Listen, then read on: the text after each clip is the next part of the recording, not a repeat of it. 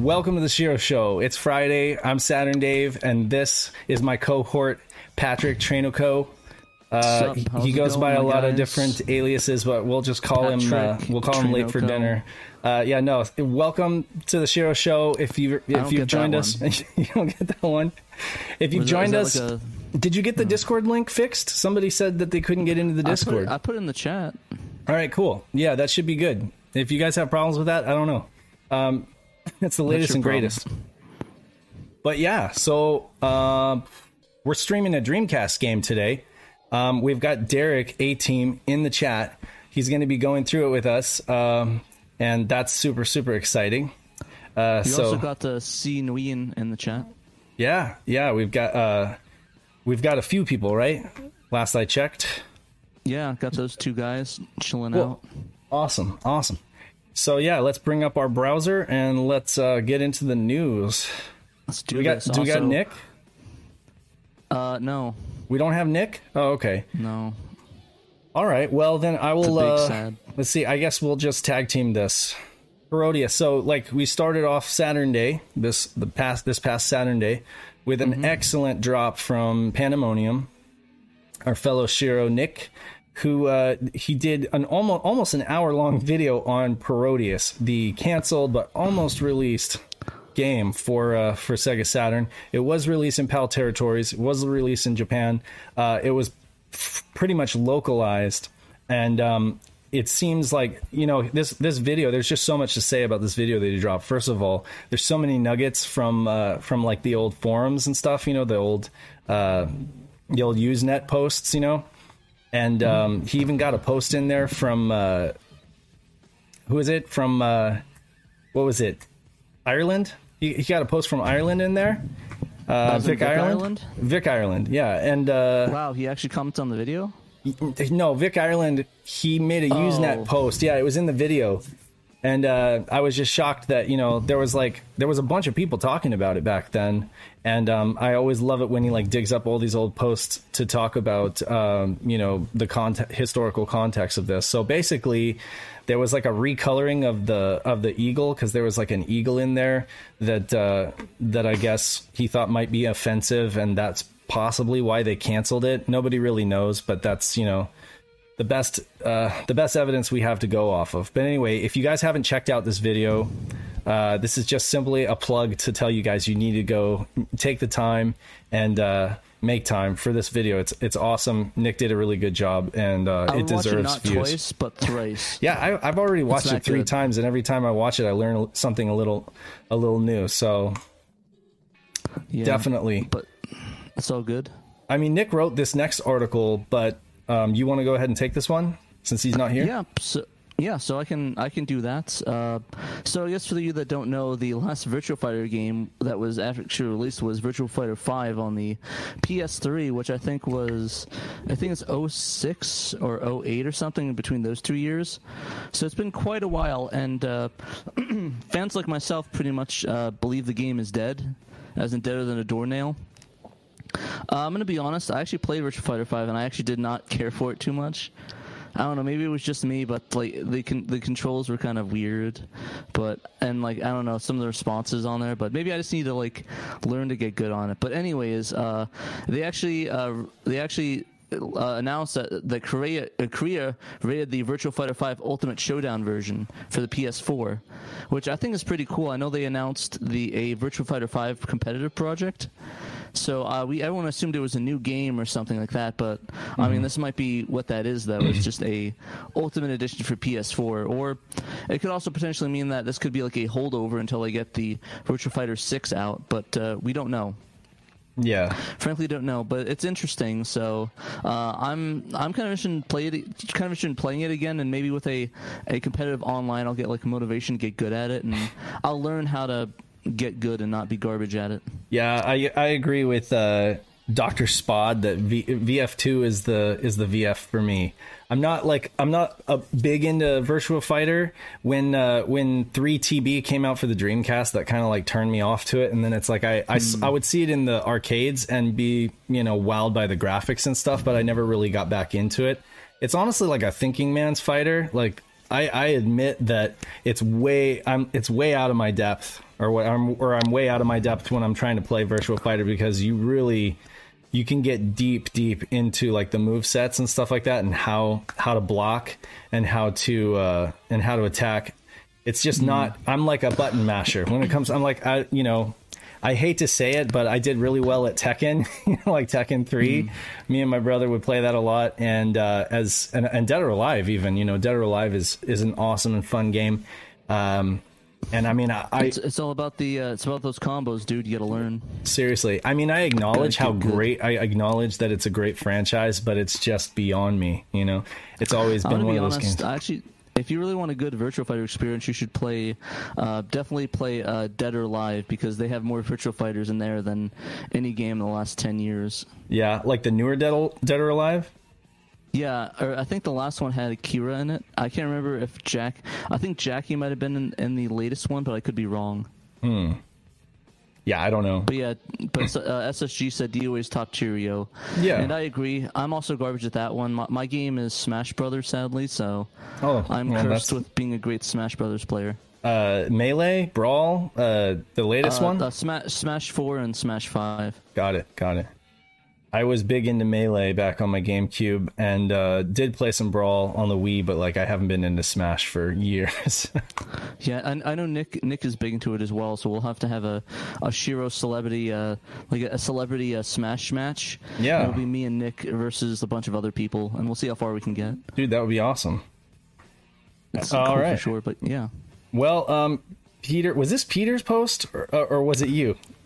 No, it was Peter's post. It was Peter's post. Okay, yeah. So, Steam Hearts. What can I say? I mean, it's the best titty shoot 'em up or tit 'em up. Actually, I think somebody commented that it's best titty shoot 'em up on the Saturn. Yeah, and I stole that. Shouts out, stealing your comments. Imagine if you could cure the C virus that we're dealing with this way.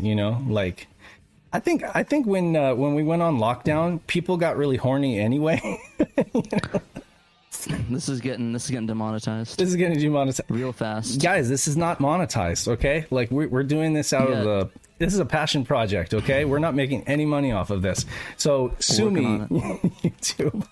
No, but seriously, Steam Hearts is weird. I'm not gonna lie. Like, it kind of takes me out of the whole, like, it's a great shooter, don't get me wrong. I mean, it's not the best shooter on Saturn, but it's like you're playing these shooting levels and then you're watching like a hentai, and I'm just like, I don't know why, but I feel really weird right now. Like, it's just two totally different mindsets.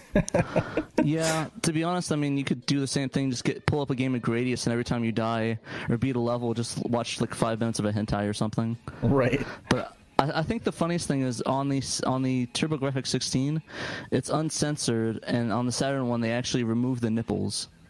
Yeah, like it's really weird. Like they don't like they just like remove the nipples. It's the weirdest thing. Yeah, no, I get it. It's a form of censorship. It's like, I mean, it's still pretty racy, but that's the thing. It's like, I guess Saturn is much more mainstream than even the PC Engine. Is that fair to say? I mean, I guess the PC Engine was huge in Japan.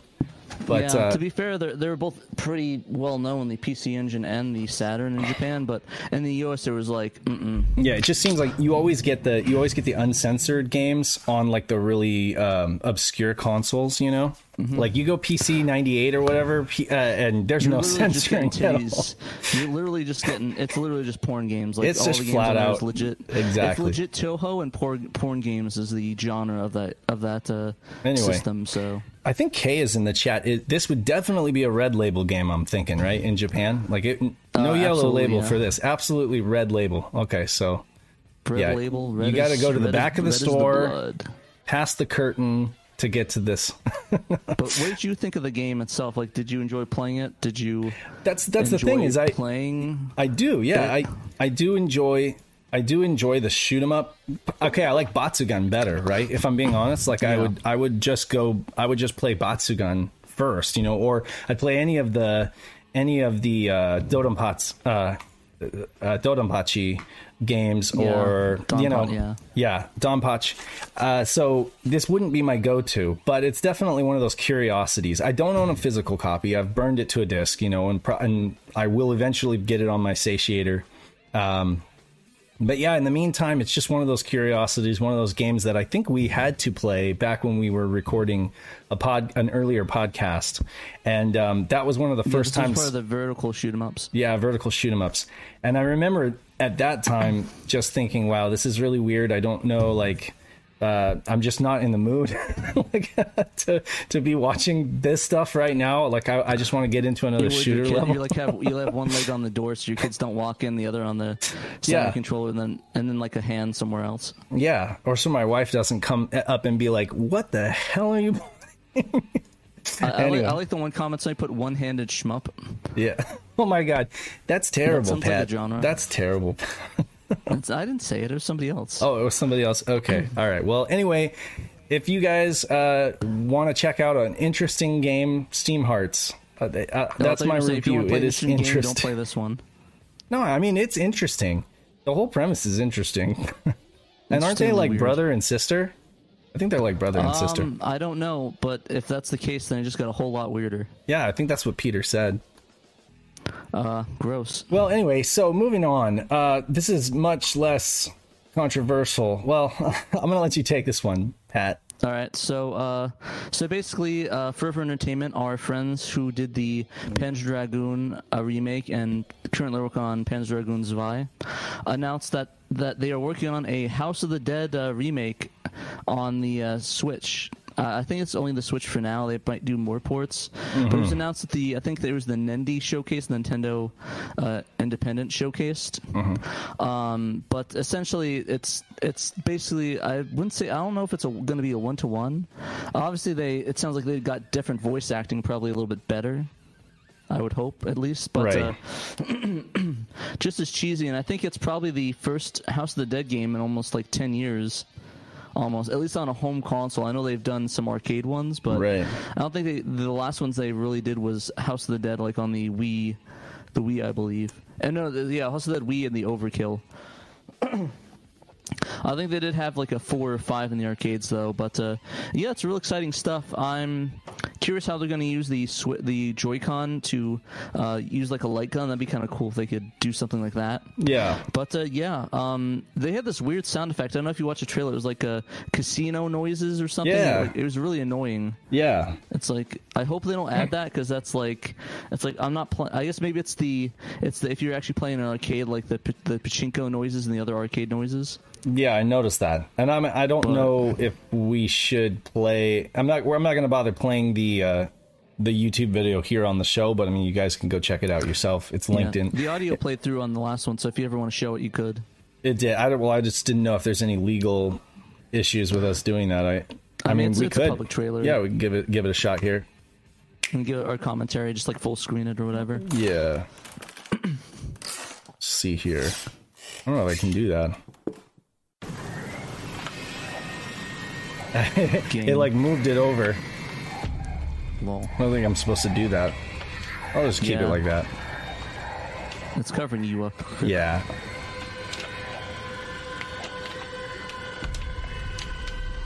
Yeah, we're reaction video. We're gonna do the faces. So get ready, guys. Is the audio coming through? Not for me, but I imagine it's coming through for everyone else. All right. Yeah, we need to start screaming, making dumb faces. But yeah, it's this weird pachinko sound. I don't know why they're adding that in there. It's weird, but I do like the voice acting. That's pretty cool. I'll be quiet. I didn't think you could make it this far. However, this is it. Let's see how good you really are. Yeah. Yeah, it's got the... Yeah. So anyway, I'm just excited that they're doing a remake of the original House of the Dead, because it seems like it's always... the voice acting is really good. And that's one of the best things. I'm glad that they got a good voice actor for it. So... Yeah, it'll be interesting to see how they implement the shooting. I'm down for that. Yeah, I'm totally down for cheesy. Did you ever play the House of the Dead games on the Wii? Yeah, I the played ones with all 2 the and 3. language. What was it? The Overkill? Yeah. Oh yeah, drop the bomb every 5 Yeah, seconds. that one was crazy. I was like, I went to play with my son, and I was like, "Holy crap! I cannot play this with my son." Like, we got a few minutes in, and I was just like, "Okay, yeah, there's no way I'm playing this with my son." Too many naughty words. Yeah, but I did end up playing with another friend, and it was a blast. So yeah. Yeah, I used to play 1 and 2 in the arcades all the time, and actually, House of the Dead 2 was actually one of the first Dreamcast games I got when I got the system on Christmas '99. Yeah. Like, it was that game and Sonic Adventure. Those are my 2 favorite games of all time, and even though they were my only 2 games for the longest time, I played the heck out of them. Like I must have beat House of the Dead 2 so many times, so many cheats. I think the grenade launcher is my favorite, but I hope they have stuff like that in the game where you can like get the bonuses like the giant bullet blow, or like the grenade launcher, or the shotgun, and like the costumes. But we'll see. It looks like the controls at least are using like how like if you don't have a controller plugged in, it has the reticle, right? Yeah, probably one of those things. But I hope they implement the Switch controller where it like actually aims. That'd be kind of cool, at least to me. That would be cool.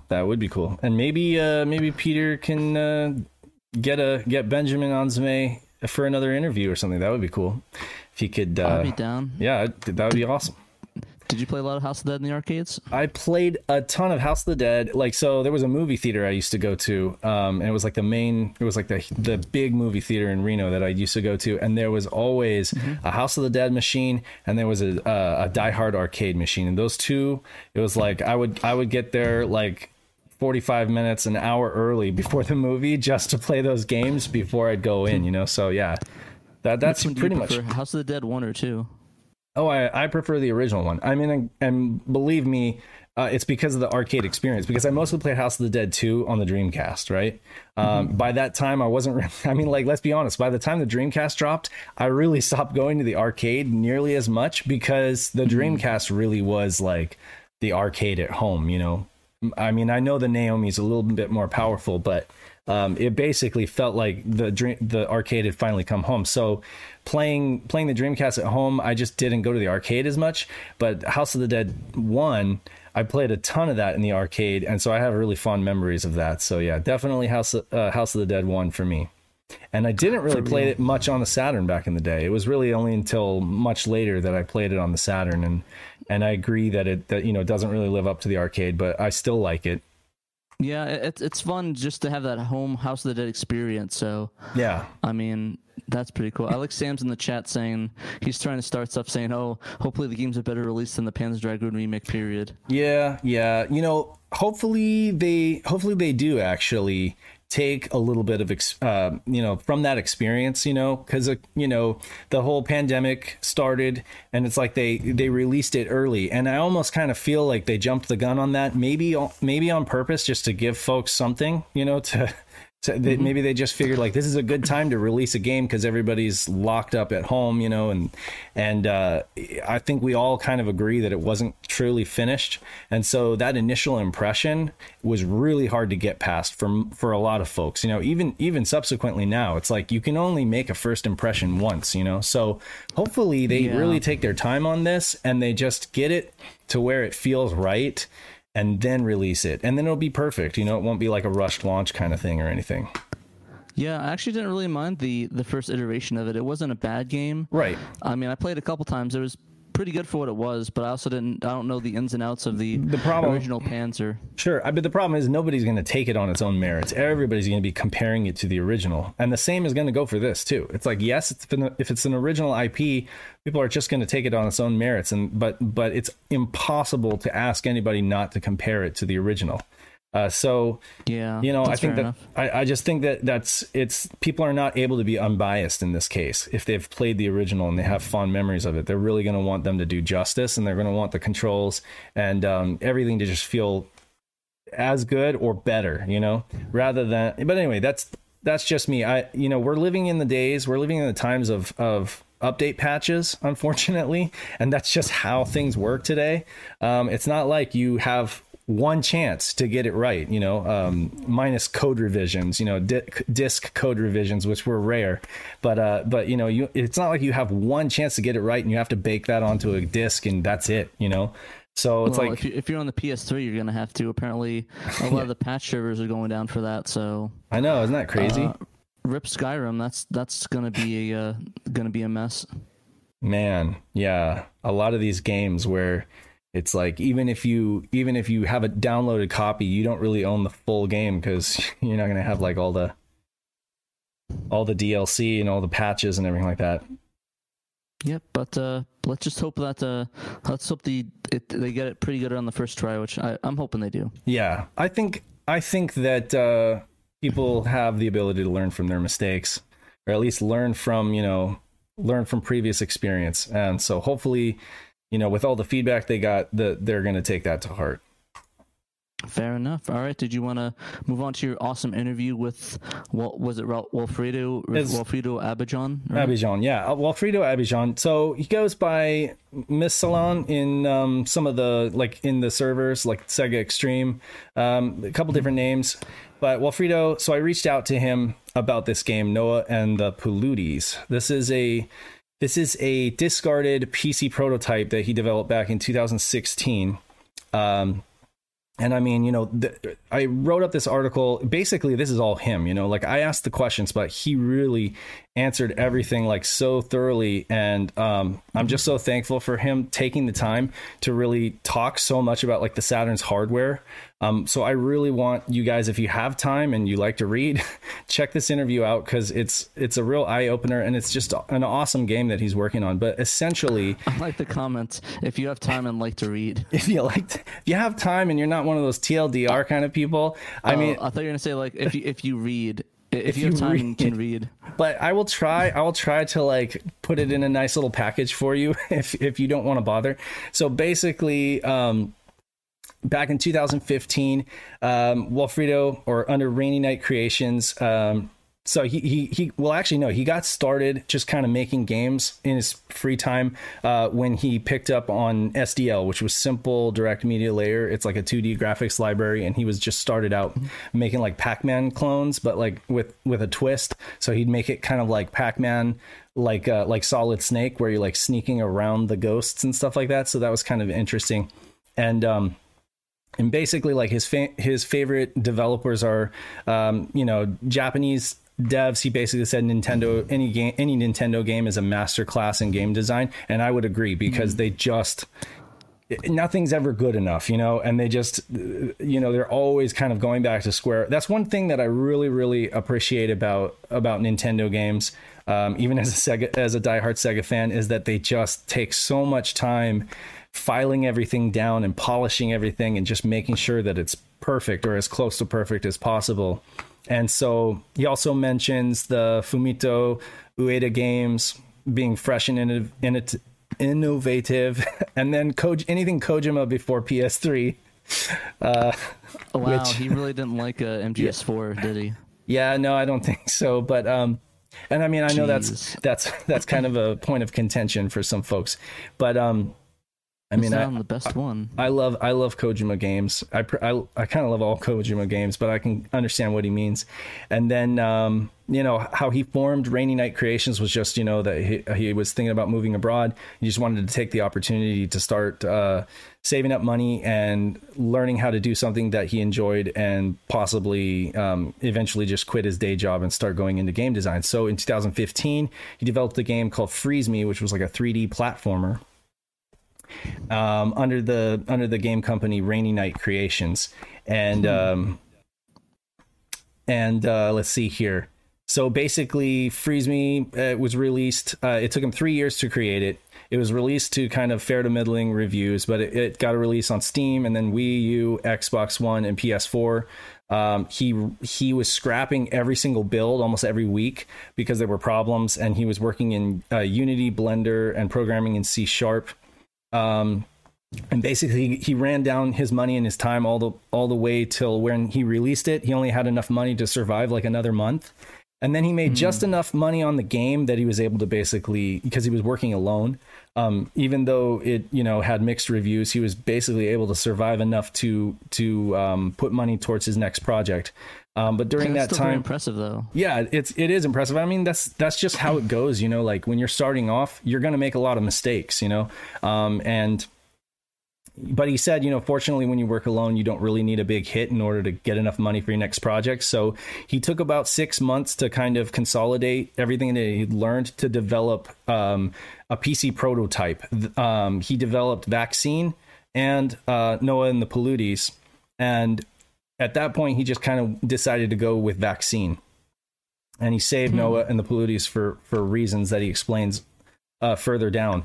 So he released Vaccine, and that only took him, it only took him 6 months to create Vaccine, and it made like way more money. I don't know how it made twice as much money as his earlier game. Like a Resident Evil game. Yeah, it is actually. He says that it's a survival horror roguelike. So it's interesting. It does kind of like put a twist on. Yeah, it's on Wii U, Steam, PS4, Xbox One. Later, it got a Switch port. So. And so he's really big too on like porting to multiple platforms, which I've noticed is the case with Noah and the Palooties as well.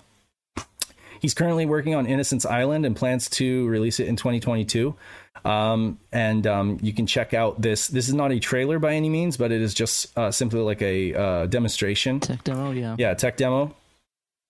It looks really cool. One thing I noticed is that he's very focused on like visual elements and just like design philosophy, making sure that the gameplay is varied and that it continues to ask people to do different things, so that it doesn't get boring. I guess that's, the biggest tenet for him of good game design is just avoid repetitive gameplay and try to use, introduce new challenges, new weapons or new items that will force the player to solve puzzles in new ways. I have somebody asked, is any of these physical or are they all digital releases?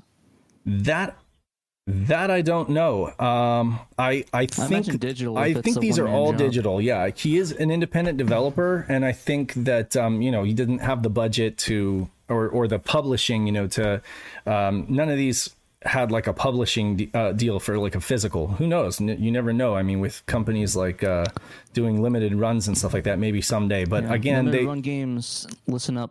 Yeah. But I mean, he admits that while he is proud of both projects, neither of them were exactly what he had envisioned. And they were both kind of like, I guess you could say, learning experiences, and he's taken what he's learned and he's moved on. And that's a good thing, So essentially, he made this prototype in 2016 of Noah and the Palooties for PC. And his original plan was actually to port it to Dreamcast. And what he mostly did in this PC port was he got online play using user-generated maps, and there's a map editor in there. But he didn't really work on fleshing out the story or anything. He just you guys can watch this. I can probably play it here for you. This is prototype footage. Is it? Yeah. So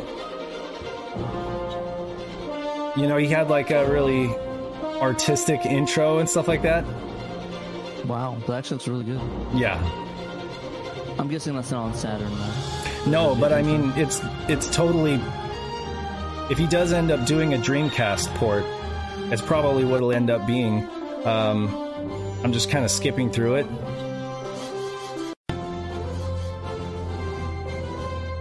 And here, I'll show you the map editor. So he's got like a basic map editor so that... Is this Saturn hardware? This is PC. So this was the PC prototype, okay? And like I say, he didn't really have much of a story at this point. He was really just focusing on mechanics, map editing, online features, to get this like working online multiplayer. And so that's where that stopped.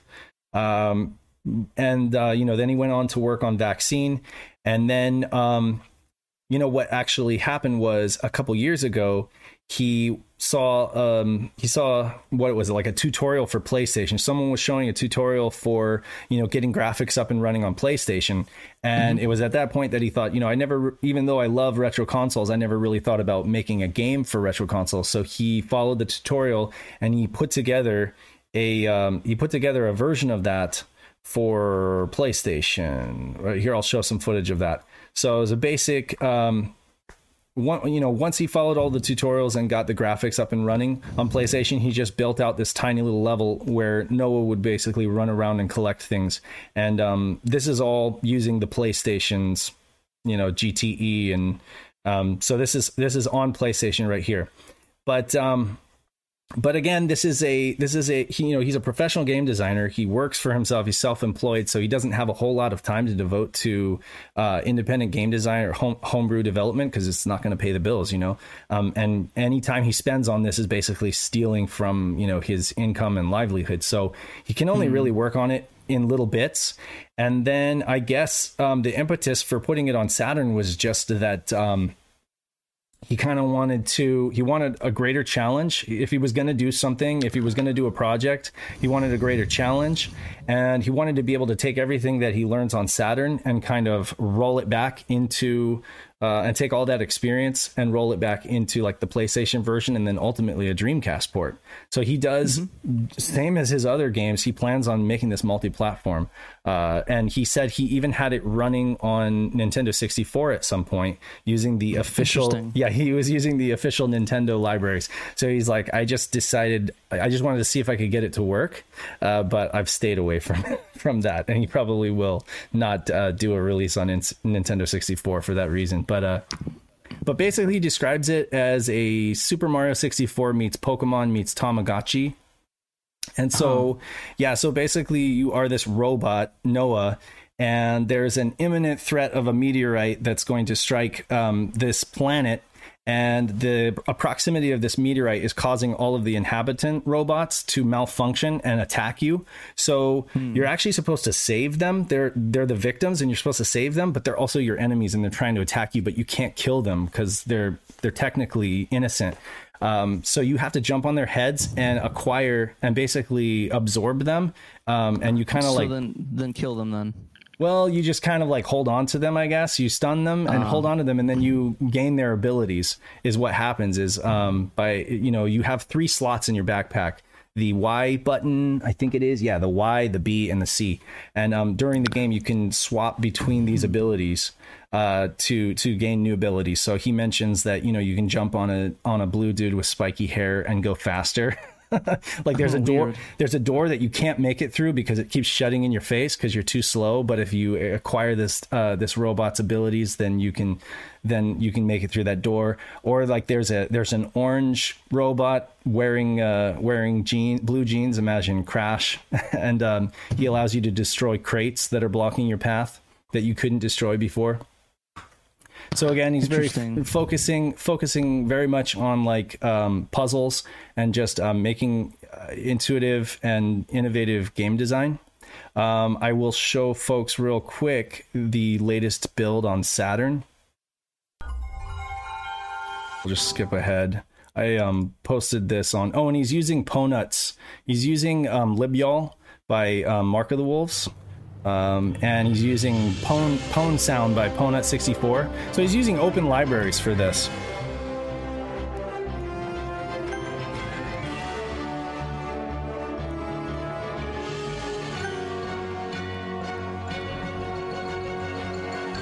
It's really cool how the intro sequence is kind of seamless from where you select your game and select the level and then kind of get just dropped in.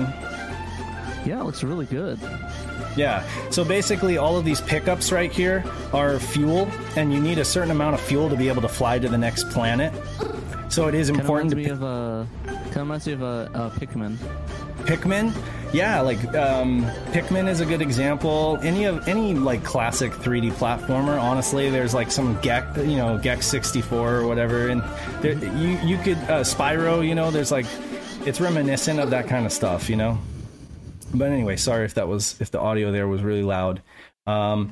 Also, cool. I need ears. He gets into, how are we doing on time? We have a little bit more. He gets into the hardware too, just talking about how we got 20 minutes. Okay, so just to wrap this up, he does talk a lot about the Saturn hardware. I basically asked him, there's a lot of things that have been said over the year about the Saturn hardware: complicated architecture, poor documentation and tools, loads of untapped potential.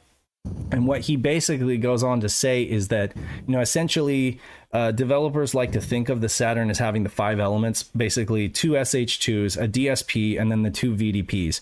And that that theoretically you can get them all working together in harmony to create like stunning games and games that are, you know, theoretically can push the boundaries beyond what the competitors could do. But in reality, that's just next to impossible because they're all fighting for resources all the time. You know, they're using the same bus, so there are contention issues. And so he said a good analogy is having like 3 meals to share between 5 people. If you only feed 2 of them, they won't be able to eat it all. And if you attempt to feed all 5, there won't be enough food for all of them.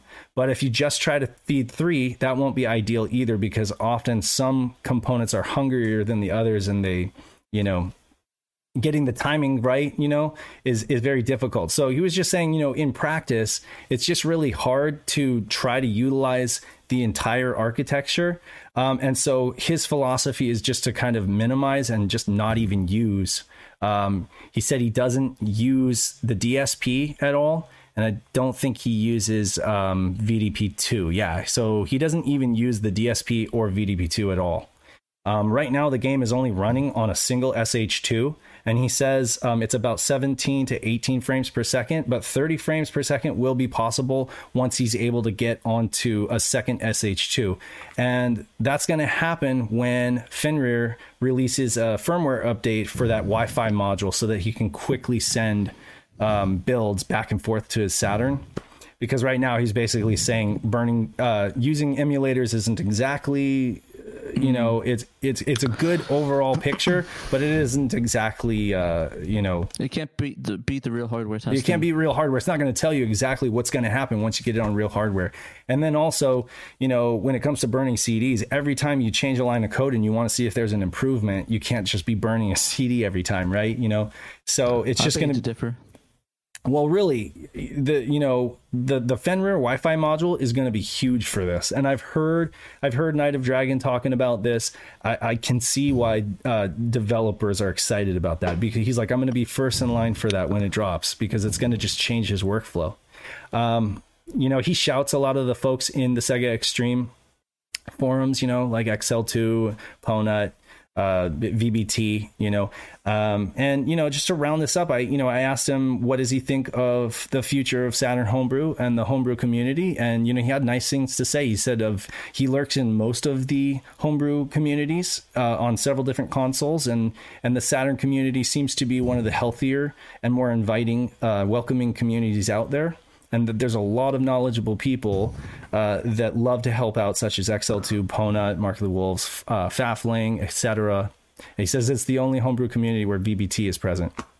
Wink, wink. In addition to the emulators getting better and accurate, there's several SDKs to choose from and a plethora of hardware to help you get homebrew projects up and running easily. So it's only going to get better moving forward. So it's just really exciting. I'm really, really great, and I put all of his contact info and developer info for you guys, awards that he's gotten. So good stuff, and thank you so much, Walfredo, for just being so being so thorough in your answers, and just giving us so much information, because this was an excellent read for me. I read through this a few times because I was just like absorbing everything you said. So definitely excited about this game.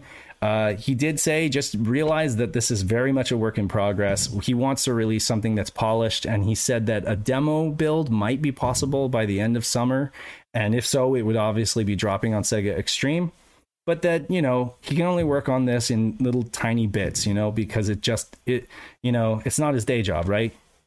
So hopefully, you know, he gets a Patreon up and running, and we can all just throw a few dollars in his direction, you know, to help him out. Exactly. Yeah. Exactly. Which he said he might get on. He doesn't have a Patreon right now, but he's trying to get one up and running soon.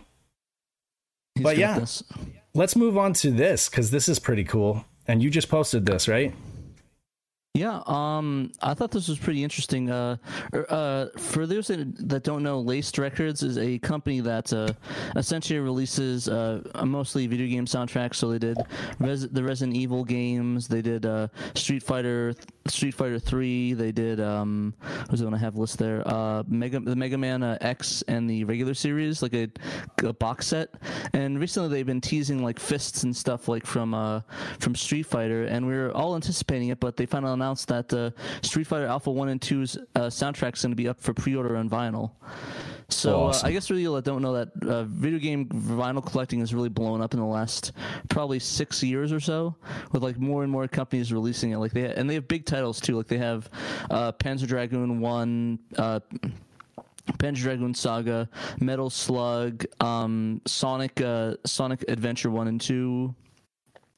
Sonic CD and among other ones. The only thing that's really absent is like Nintendo records. So if you're hoping to get some Nintendo stuff, you'd have to get some boots, if you know what I mean, to be able to buy some.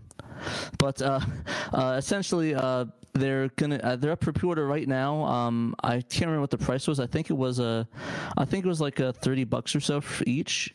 Yeah, let's see here. I believe so. You can check the 35. price on there. 35. 35. Gotcha. Worth it. I don't know why I didn't put the price. No, yeah, it's fine. They got some Resident Evil 2 here. Dude. Yeah, I love these colors. I love these like cloudy pink and cloudy blue vinyls though. These look awesome. Yeah, it actually is cool because they actually repressed that. Yeah. Anyway, I'm a huge Street Fighter Alpha 2 fan, so I'm going for the blue. Yeah, I think I might have to get those two. I kind of dedicated to get a bunch of stuff from Saturn on vinyl, so I think that's two of the records I need to get. Yeah, you've got a huge collection. I admire your dedication to that. I don't have the expendable income anymore, but that's okay. You're still a little younger than me, and if anybody's gonna do it, I just say I live vicariously through Pat. But I always want to see what you get, because like. You just bought like a $200 standee for your Dreamcast thing, and I was jealous because it was a Phantasy Star Online thing, and I was like, oh my god, if I was like 10 years younger, I'd be spending my money on that too. Yeah, I just gotta enjoy it while I can. You gotta enjoy it while you can, and I'm just like I said, I'm just gonna live vicariously. But you gotta be sure to share all that cool stuff with us. You know what? I realized we need to do like a show and tell sometime where we just like show some of the cool pickups, because I do have some good stuff. I've been digging into retro magazines lately, because it's pretty cheap to collect now, but they won't be for long, so. For real, yeah. I started doing. I want to do the Dreamcast set, but nobody really like sells them. I only have one other copy, which is a Dead or Alive one. But I have the magazine? First issue of the Dreamcast magazine. Oh yeah. Those things are, Dreamcast magazine was a good one too. I mean, and not all magazines are created equal either. Like some of them are pretty bad. Peter and I were talking about this the other day. But yeah, I still remember my favorite ad from that is there's an ad for the Dreamcast, and it was a picture of this guy that got a Furby, and it was mega disappointed, and like it shows some other guy the Dreamcast that's like his eyes were popping out. Yeah, I'll see if I can find it. I think I remember that one. Yeah, he was like all disappointed. My Dreamcast controller fell, and the VMUs popped out. That's not good. Oof! It must be a message. It's like there you go. Oh, did your Dreamcast just break? I hear the squeaking noises. No. I popped the VMUs back in, and it made the little classic beep. Beep. Yeah. Oh no, my camera.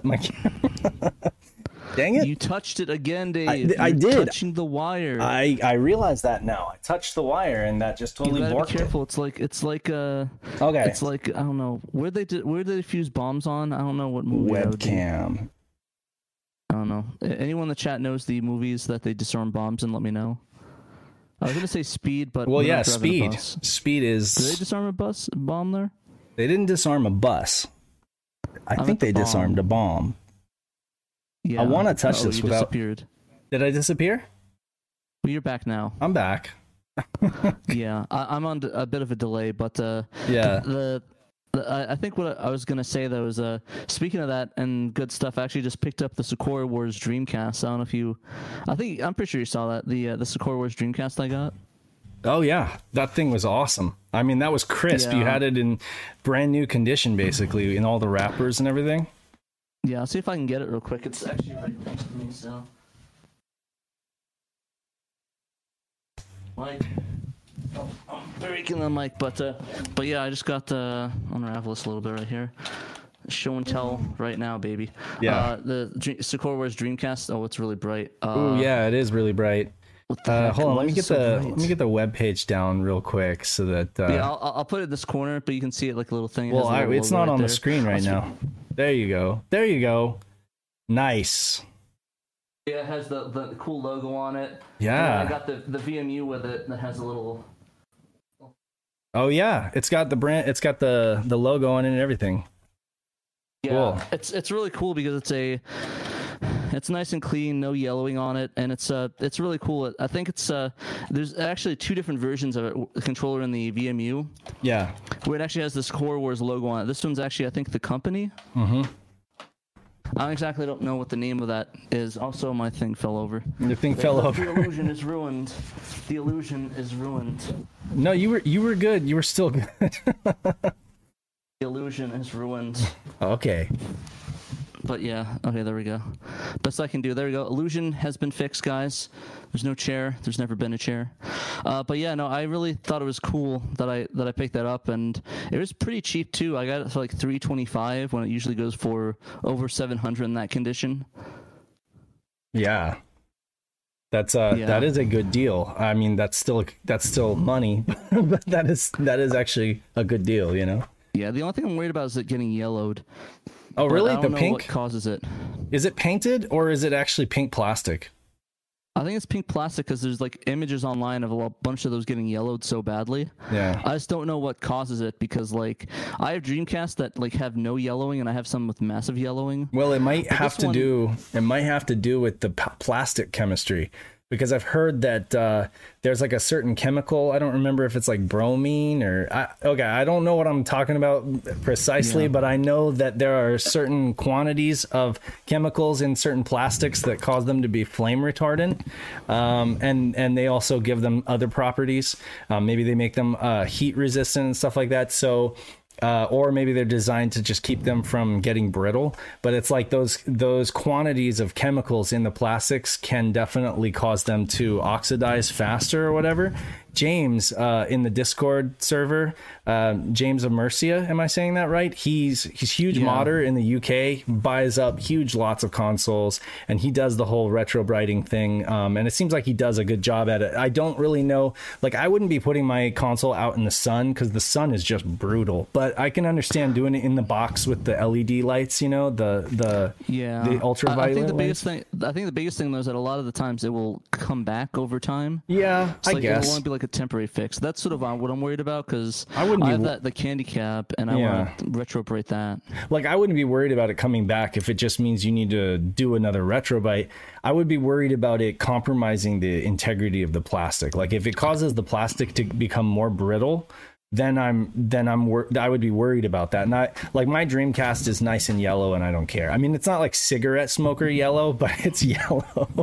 You know, Was that your old cigarette smoking days, Dave? that's my non-existent cigarette smoking days. Oh, I don't want to touch my camera. See, now the controller cable is like so close to my camera cable, and I don't want to mess So with that. close. You like get frozen in time like Dio. Well, can you unmute Derek so we can have him join us and I mean, talk he should about? be unmuted. He's unmuted. himself. Okay, I'm Yeah. right here. Hello, you're right there. hello. Hey, the man of the hour. I'm gonna switch over to our gameplay setup.